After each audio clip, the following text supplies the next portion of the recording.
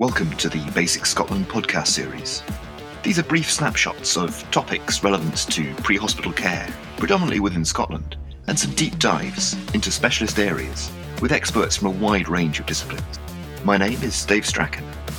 I'm an Army Surgical Registrar, a Basics responder, and a mountain rescue doctor. We at Basic Scotland are very grateful to NHS Education for Scotland for all their support with these podcasts. Joining us today, we have Stuart Manwell.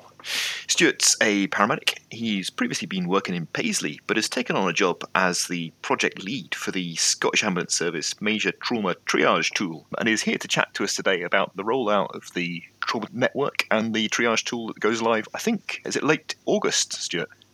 Yeah, so it's expected to go live on the 30th of August this year. Fantastic. Thanks very much for coming on and chatting to us. No, thanks very much for having me. So let's kind of rewind a little bit and talk about why it is that we're bringing in this change. So what's the kind of rationale behind bringing in the major trauma network and the triage tools? Yeah, so the kind of history into trauma care, it's the Royal College of Surgeons Edinburgh looked into Scottish trauma care, and they actually found that the mortality rates and morbidity rates had actually been quite high, a lot higher than other Western countries, which there's a lot of research that kind of went into this and discovered that there was an improvement to be made in trauma care in Scotland. So this kind of prompted the Scottish Trauma Network to be implemented, and it was implemented back in 2016 to basically try and bring better trauma care to Scotland. So it aims to provide multidisciplinary teams and multi-speciality teams working together to provide a high standard of care to those that are significantly injured and affected by major trauma, with the idea of kind of connecting trauma care and bringing that standard of care to Scotland and improve outcomes of patients. Fantastic. So it's kind of, I guess, fairly data-led in terms of what's driving the changes. Yeah, there has been a lot of research into getting trauma care, get higher standard care for patients, and there is a lot of research into trauma networks, a lot of research into triage tools, and it's been implemented across the world. I mean, we look at United States, and United States now get trauma networks well established in the United States. We found there's been a 25% reduction in mortality rates, depending on what papers you read, and so much so that England actually introduced their own trauma network back in 2012 as well, and recent papers completed by them, I think it was Moran et al. Back in 2018, they looked at patients between the years 2008 and 2017, and it estimated there was a 19% increase in survival rates of patients since their network was introduced. So when we look at that data, it's a massive amount of patients this has benefited, and if we apply that kind of evidence to Scotland, it's expected that we would actually save 40 people per year who have suffered major trauma. So that's a staggering amount of people that, as a kind of pre-hospital environment, would manage and actually improve their outcomes when they suffer trauma. It's really phenomenal in terms of those numbers and percentages. And I guess the obvious comparison that jumps to mind is the data that comes out about TXA and the increase in survival benefit that you get with tranexamic acid. And we're talking about a similar kind of level of survival benefit just by taking patients to the right hospital. Yeah, absolutely. It's about identifying what your patient needs, depending on their injuries, their mechanisms, the physiology they have. And this kind of criteria of what hospital they should actually attend to improve their outcomes is a massive change into practice. And just something as simple as having that pathway in place can make a significant difference to a patient and even a patient's family for their kind of recovery and rehabilitation further down the line. Again, it's really interesting because back in the day, you would just scoop and run with a broken patient to the nearest hospital that you had in your patch. But I guess that would mean that there's quite a few patients who are turning up sick at small hospitals that maybe don't have the specialist skills, or as you say, the rehab for down the line. Yeah, absolutely. And that's the kind of key point is currently the trauma network is live in the north and the east. So the adult tool is actually being utilised in the north and east regions of the trauma network. So currently as it stands in the southeast and the west, we still have that pathway where we identify a significantly unwell patient or a major trauma patient. We manage that patient accordingly with our protocols, and we then convey that patient to the nearest A&E, where they then get managed initially, and then potentially they're going to be secondary transferred out to that point of definitive care they require. Now, one of the big reasons for the kind of introduction to the trauma network and the introduction of triage tools is to basically provide patients with points of definitive care, get them to that definitive care point when appropriate, and it's aimed to reduce secondary transfer rates. So the definition of a secondary transfer is taking a patient to that A&E department and then they're transferred out to another hospital. Now, the reason we want to reduce that is because when we talk about secondary transfers, there's such a high association of increased mortality rates, increased morbidity rates associated with these secondary transfers. So by us introducing this network and introducing the triage tool, effectively we're trying to eliminate that need for a secondary transfer and get that patient to that definitive care they require at a much more timely manner, and certainly reduce the need for that secondary transfer. I mean, ultimately there will be patients that are going to need a secondary transfer depending on their injuries and depending on the state of that patient, but it's aimed to reduce these secondary transfers to improve that outcome for the patient in the long run. That makes good sense. I guess, not criticism, but the flaw in the plan would be, that's all very well on the Central Belt where you've got a choice of hospitals within reasonably short driving distances. But what about when you're up in Highland Scotland or out on the islands where you can't just kind of bypass because you need to catch a ferry to a big hospital or potentially have a multi-hour drive? What's the kind of criteria for starting to just scoop and run? Yeah, I think, like you say, you're spoiled for choice in the Central Belt, and I think the key with this is when you have it in the Central Belt, when we use this triage tool, it's about identifying the right hospital for the right patient and not try to saturate a particular hospital with every form of trauma. And it's using our clinical decision making, using the triage tool to identify the most appropriate hospital for that patient.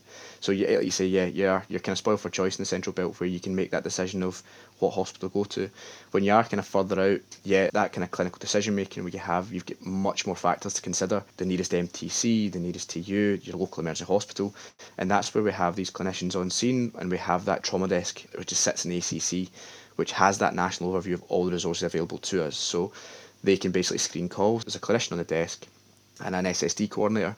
So they'll sit on the desk and basically review all these trauma calls coming in through the C3 database. And they're screening to see if there's any trauma jobs coming in. And it might be they identify one and they'll preemptively send a team, either a trauma team, advanced practitioners, basics, or a helimed to get to that patient in a bit more of a timely manner. Or alternatively, they might actually identify a crew that have been dispatched. So they'll ask them for the sit rep to get a better understanding of what that patient is. So they've got that preemptive decision of how this patient's going to be managed, what could depend on their situation. And we have that conversation. If we identify a patient that's over 45 minutes away from that particular hospital they require, we would discuss that with the trauma desk and decide on the best destination for that patient.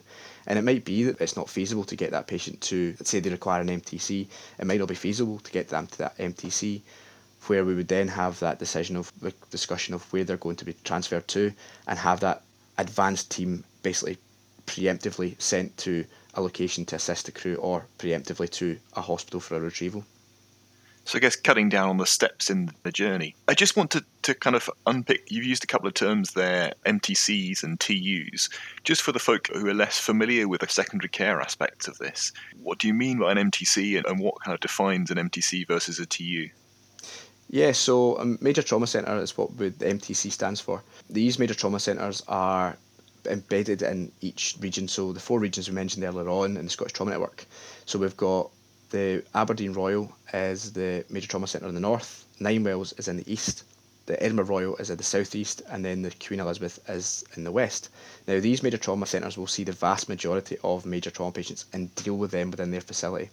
As well as the 4 adult MTCs, we have 3 paediatric MTCs. So we've got the Royal Aberdeen Children's Hospital, the Royal Hospital for Children and Young People Edinburgh, and the Royal Hospital for Children Glasgow. And again, they will see the vast majority of paediatric patients. Now, when we talk about MTCs, the MTCs have to meet minimum requirements to be deemed a major trauma centre. And these minimum requirements are actually set out by the Scottish Trauma Network.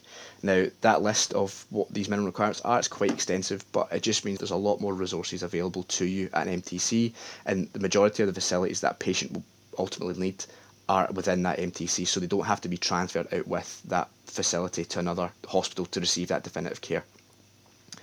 The trauma units as well, these trauma units are able to deal with major trauma patients that are too far away to be conveyed directly to that major trauma centre, and they're also there to manage patients that don't fit the SAS triage category to be transferred directly to an MTC. Now again, the trauma units have to hit minimum requirements as well, set out by the STN, but there's just a kind of difference in what is available to them. The Scottish Trauma Network is aiming to connect in this network to basically provide that definitive care for patients. So can you give us an example of one of the trauma units that folk might come across? So I'm from the West, so I'll kind of go with the West. So we've got the Royal Alexandra Hospital, the Wishaw General and the GRI in Glasgow, and we also have the Dumfries and Galloway Borders, and the Crosshouse in Kilmarnock. These are decent-sized hospitals with a decent A&E and intensive care facilities and the ability to manage some really sick patients, but just not necessarily absolutely everything that's on the cards for an MTC. Yeah, exactly. That's exactly right. Okay, so I guess the next thing is to look at the factors that are going to make you decide to inform your use of the tool as to where these folks end up. So what are the kind of patient factors that push you towards an MTC rather than a trauma unit? Yeah, so these triage tools are evidence-based. There's basically, when we apply the tools is a key point. So we would apply these tools to any patient who's significantly injured or involved in a high mechanism incident. That's the key 2 points that prompt us to engage the triage tool into these patients. So the categories we have is a stepwise approach. So we look from step 1 down to step 4, and within each step we have what we call trigger points that prompt us to lead us towards a particular hospital designation. So we have all the steps on one side and then the corresponding hospitals on the other, and a kind of flow chart that we see. So when we look at step 1, if we look for this kind of big sick factors in patients, so we're looking for the kind of observations that are demonstrating to us that our patient is significantly unwell, so the big sick factors in patients. So for step 1, we look at the systolic blood pressure of less than 90 or no radial pulses, a Glasgow Coma scale of less than 14, and a respiratory rate of less than 10 or greater than 29. If they were positive in step 1, that would lead us down to an MTC and transferring this patient to a major trauma centre. If we look at step 2, if we've not found any points in step 1, we jump ourselves down to step 2, and this looks at the patient's injuries. And this looks for the big injured patients, and potentially this is actually why the person or the clinicians actually engage the triage tool in the first place. They've seen that significant injury on scene, they've seen that assault on anatomy, and they're looking to apply this tool to see where the best triage decision would be for that patient. So when we look at the injuries that we're talking about, we look for penetrating injury to their head, neck, torso, or extremities proximal to the elbow or knee, a chest wall instability or a deformity, 2 or more proximal limb fractures, a crushed, degloved, mangled, or pulseless extremity, amputation proximal to the wrist or ankle, a suspected pelvic fracture, an open or depressed skull fracture, and the last one there is paralysis. And again, if we're positive in these step 2 with the big injured factors, we would be conveying these patients to the major trauma centres for that kind of definitive care they require. Now, really interesting there. You've picked out, obviously, the physiology that pushes you towards a shocked patient and the injury patterns. We've been chatting with various folk over the last year or so about the prevalence of silver trauma and trauma in the older patient. Is there anything that can nudge our decision-making one way or another based on age or frailty or comorbidities? So that kind of leads us into the step. Obviously, with step 1 and step 2, these are the significantly unwell patients that are obviously seriously unwell. So when we kind of fall ourselves down into kind of step 3, we look at the mechanisms of injury. So the mechanism of injury that's potentially going to be, we look for these kind of mechanisms of injury that are highly associated with major trauma. So we look into the mechanisms, we start thinking about falls greater than 20 feet, high-risk vehicle accidents, so like with a 12-inch intrusion, ejection, death in the same passenger compartment, the vehicle strike a pedestrian over 20 miles an hour, or a cyclist struck at over 20 miles an hour, and then a motorcycle accident at, again, over 20 miles per hour. So that's the kind of mechanism of injury we look at step 3. When we kind of come into step 4, it takes into that consideration of other special considerations. So it looks at patients that are potentially a bit harder to assess or maybe have some sort of underlying health condition, and age does actually become a factor in it as well. So when we look at step 4, it considers patients over the age of 55, any sort of bleeding disorders or anticoagulant treatments, pregnancy greater than 20 weeks, and then morbid obesity, and then also isolated burns. So this is the kind of further down the tool you start to encapsulate other considerations as well. It's interesting that morbid obesity meets that criteria for actually changing your potential destination, and it certainly reflects my kind of clinical practice in that actually these patients do significantly less well when exposed to major trauma. Yeah, and like I say, that's exactly why it's been considered into the triage tool, because like I say, they potentially have that ability to disguise their injuries because of the weight they are carrying. We've screened out with those 4 steps, we've picked up on a fair amount of patients post-traumatic injury. And are all of these going to get transported to an MTC? No, so not all of them will be transported to MTC. We look at step 1 and step 2 as they are prime candidates, as they will be deemed as major trauma positive patients. These would be conveyed to the MTC where appropriate or if able. When we start moving down to step 3, If we're positive in step 3, this is where we consider taking our patient to the trauma unit. Granted, when we think of these mechanisms of injury, they are quite significant. There's a high energy shift involved in these, as everybody here will know. So they have that potential to be particularly unwell. However, we've gone through step 1 and step 2. We've not hit any positive triggers in the triage tool as yet. And this is why we've kind of fallen into this step 3 category. And this step 3 category would require us to convey this patient to the nearest trauma unit, or again to the MTC if it's closer. Again, it's all going to depend on the geography of where you are and incident location. So no, not everybody necessarily will be taken to an MTC. This is where this kind of triage of getting the patient to the right place at the right time. And I guess back in the day, it used to be down to the crews to ring up their local ED to say, I've got this, do you guys want it? Do you want us to take it somewhere else? I'm guessing the thought process is to try and centralise that decision-making process. Yeah, absolutely. It's trying to give that autonomy to clinicians as well, that the majority of clinicians who attend these patients know exactly where these patients need to be, but because the current pathways we have in place, we didn't have that ability to do that for our patients. We had to rely on advanced practitioners arriving or trauma team clinicians to make that decision of where they're going to transfer the patient. This triage tool gives us that ability to make that decision for our patient on scene and have that support from the trauma desk. If we have some sort of clinical or logistical support that we require, we can have that discussion with the trauma desk and actually make that decision as a collective decision making to make the best decision for our patient and where to triage them to.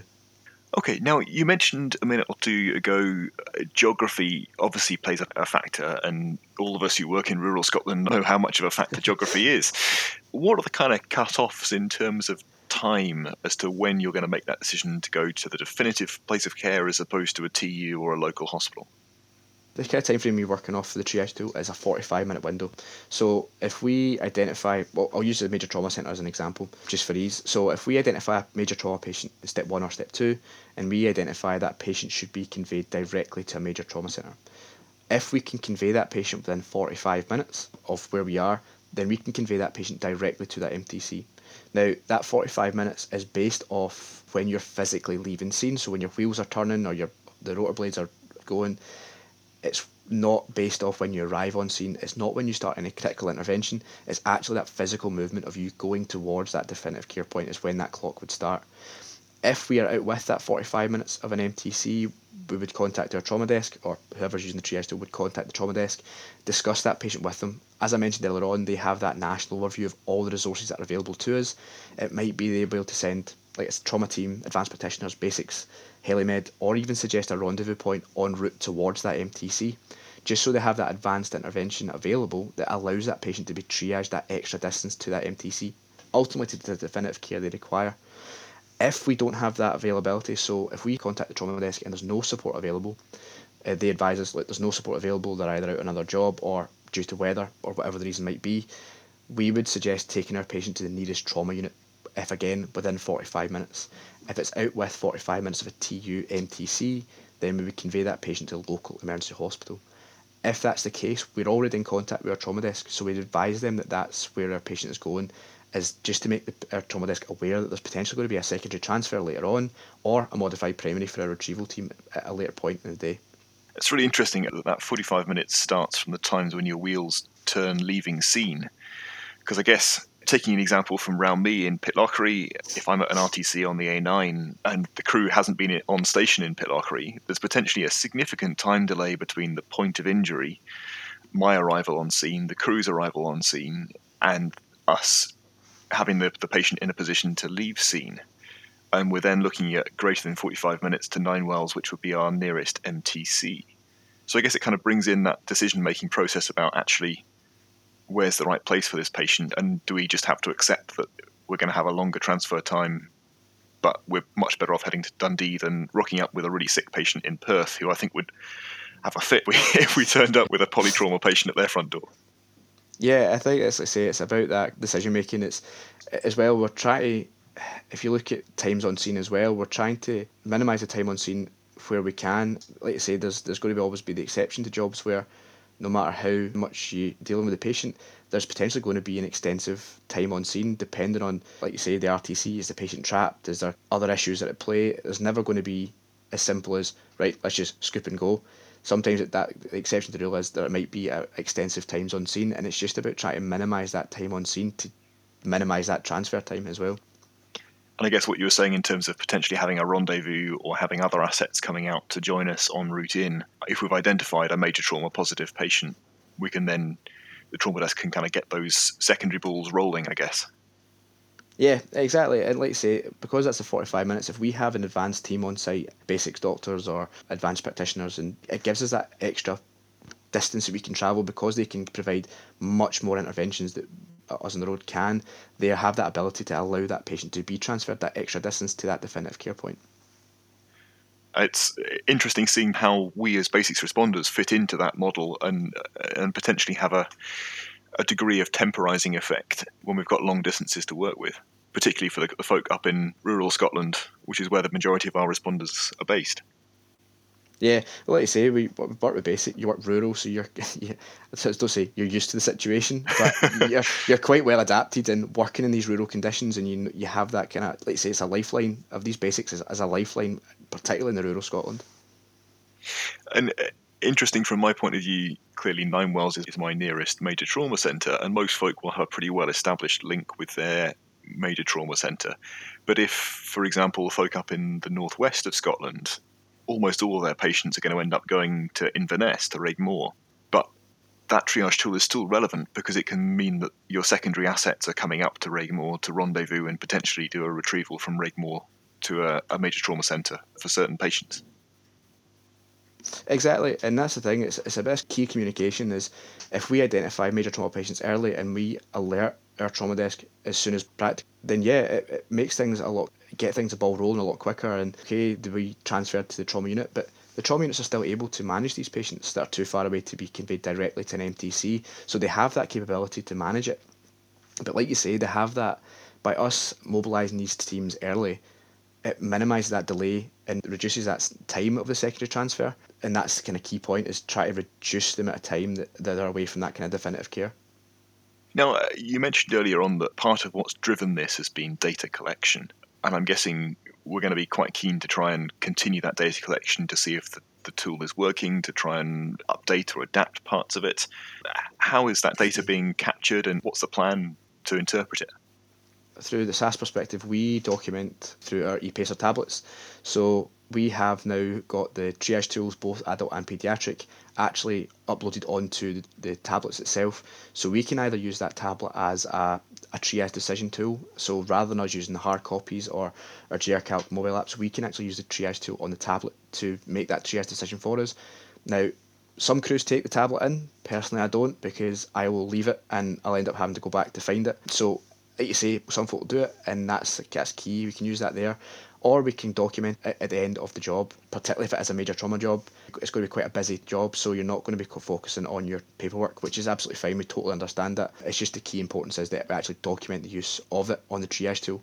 As if we don't actually capture that data, then we don't know where the tool's been used. We don't know if it's actually working in practice, so we can't develop it, particularly if there's a particular region where you see a change in practice that we can't actually see that change unless it's documented to see where it's being used. And the Scottish Trauma Network actually audit us. They use key performance indicators, or KPIs, and there's 3 of them directly relate to us. So the first one is patients who are actually suffer major trauma are actually assessed using the triage tool, or are significantly injured, or have been involved in high mechanism injury. The second one is we actually pre-alert these patients. Any major trauma positive patient is pre-alerted to the MTC. And the last one is if any patient is identified to be conveyed to an MTC, and if they're conveyed within 45 minutes to that MTC. So these are directly integrated into that PACER system. So by us documenting it, we're actually completing that auditing process for us, so we can see where it's working, we can see if it's actually been applied in practice, and if it's benefiting patients and benefiting their outcomes. So I'm guessing even if you are in, let's say, the northwest of Scotland, and you know that your sick patient is going to go to Raigmore, actually there's still benefit there, both in terms of the data, but also in terms of your pre-alerting ScotStar that there may be a secondary retrieval about to kick off. So there's kind of benefits for the patient and for wider patients.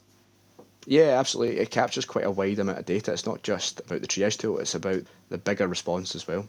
Now, we've not mentioned the paediatric triage tool. I'm guessing it works in a pretty similar way as the adult one? Yeah, so the paediatric triage tool follows the exact same pathway or the exact same flow as the adult tool. It's a different colour, so first of all, the triage tool is a bit different colour, so you don't mix the two of them up, and it's worded to be a bit differently, but it's basically the same principle. It should be applied to any kid who's involved in a high mechanism incident or is significantly injured or significantly unwell, and it should be applied to paediatrics under the age of 16 years old. And again, step 1 down to step 4, and then the corresponding hospital on the right hand side. Step 1 and 2, again, major trauma centre, and so on and so forth. So it's the exact same as the adult tool flow. The only difference is we have a kind of physiological references box, so an observations box of what we'd expect their observations to be for their age group. We've put that in there basically because it's quite hard to define what abnormal physiology would be, or in a tool that covers such a wide age range of birth up to the age of 16. So we have that in front of us if we want a quick reference rather than having to flick through GRCalc or flick through your phone to actually find that data. The actual kind of trigger points within the steps are slightly different. Some of them are very similar to the adult tools, but there is some differences which I'm happy to go through. Yeah, it'd be worth picking up the key differences, I think. Yeah, absolutely. So, like I said, step 1, again, looks at the big sick patients. So for peds, we're looking for abnormal vital signs for their age, which is not explained by pain or distress, abnormal conscious level, and then the catastrophic hemorrhage. Again, that would be transferred to an MTC. Step 2, again, looks at the patient's injuries. I'll just give you the differences for the peds tool in this one. Is the suspected spinal injury with new onset neurology, significant bruising to their chest or abdomen, suspected pelvic fractures in the adult one as well, multiple and or single open long bone fractures, and then burns and scalds greater than 20% body surface area, and or facial or circumferential burns from flame.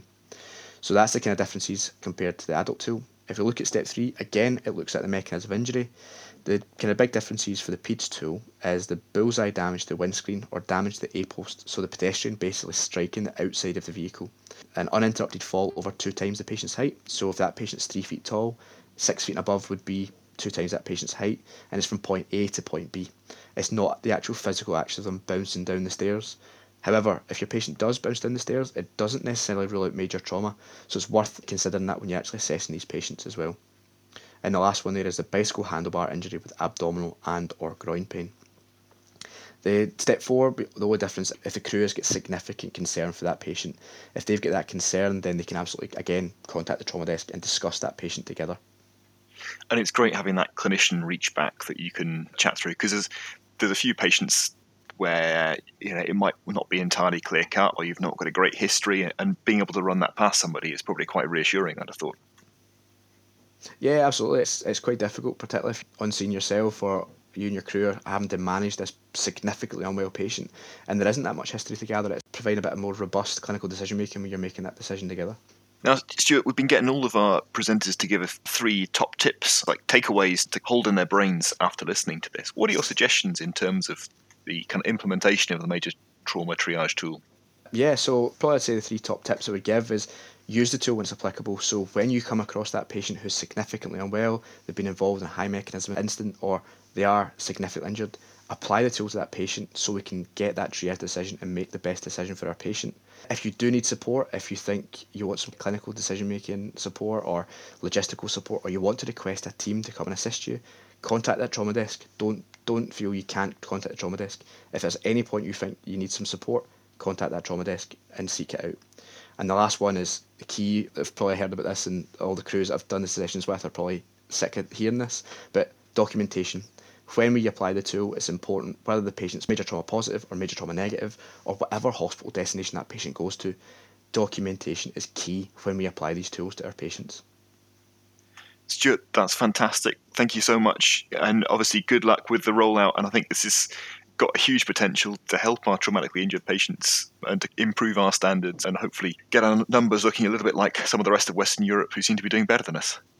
The benefit is to try and improve patient care and improve outcomes for patients is the ultimate goal. Brilliant. Thanks very much. Excellent. Thank you very much for having me. That's it for this week. If you have any comments or questions, visit the podcasters page and leave us a reply in the box at the bottom. Join us next week for another podcast from Basic Scotland.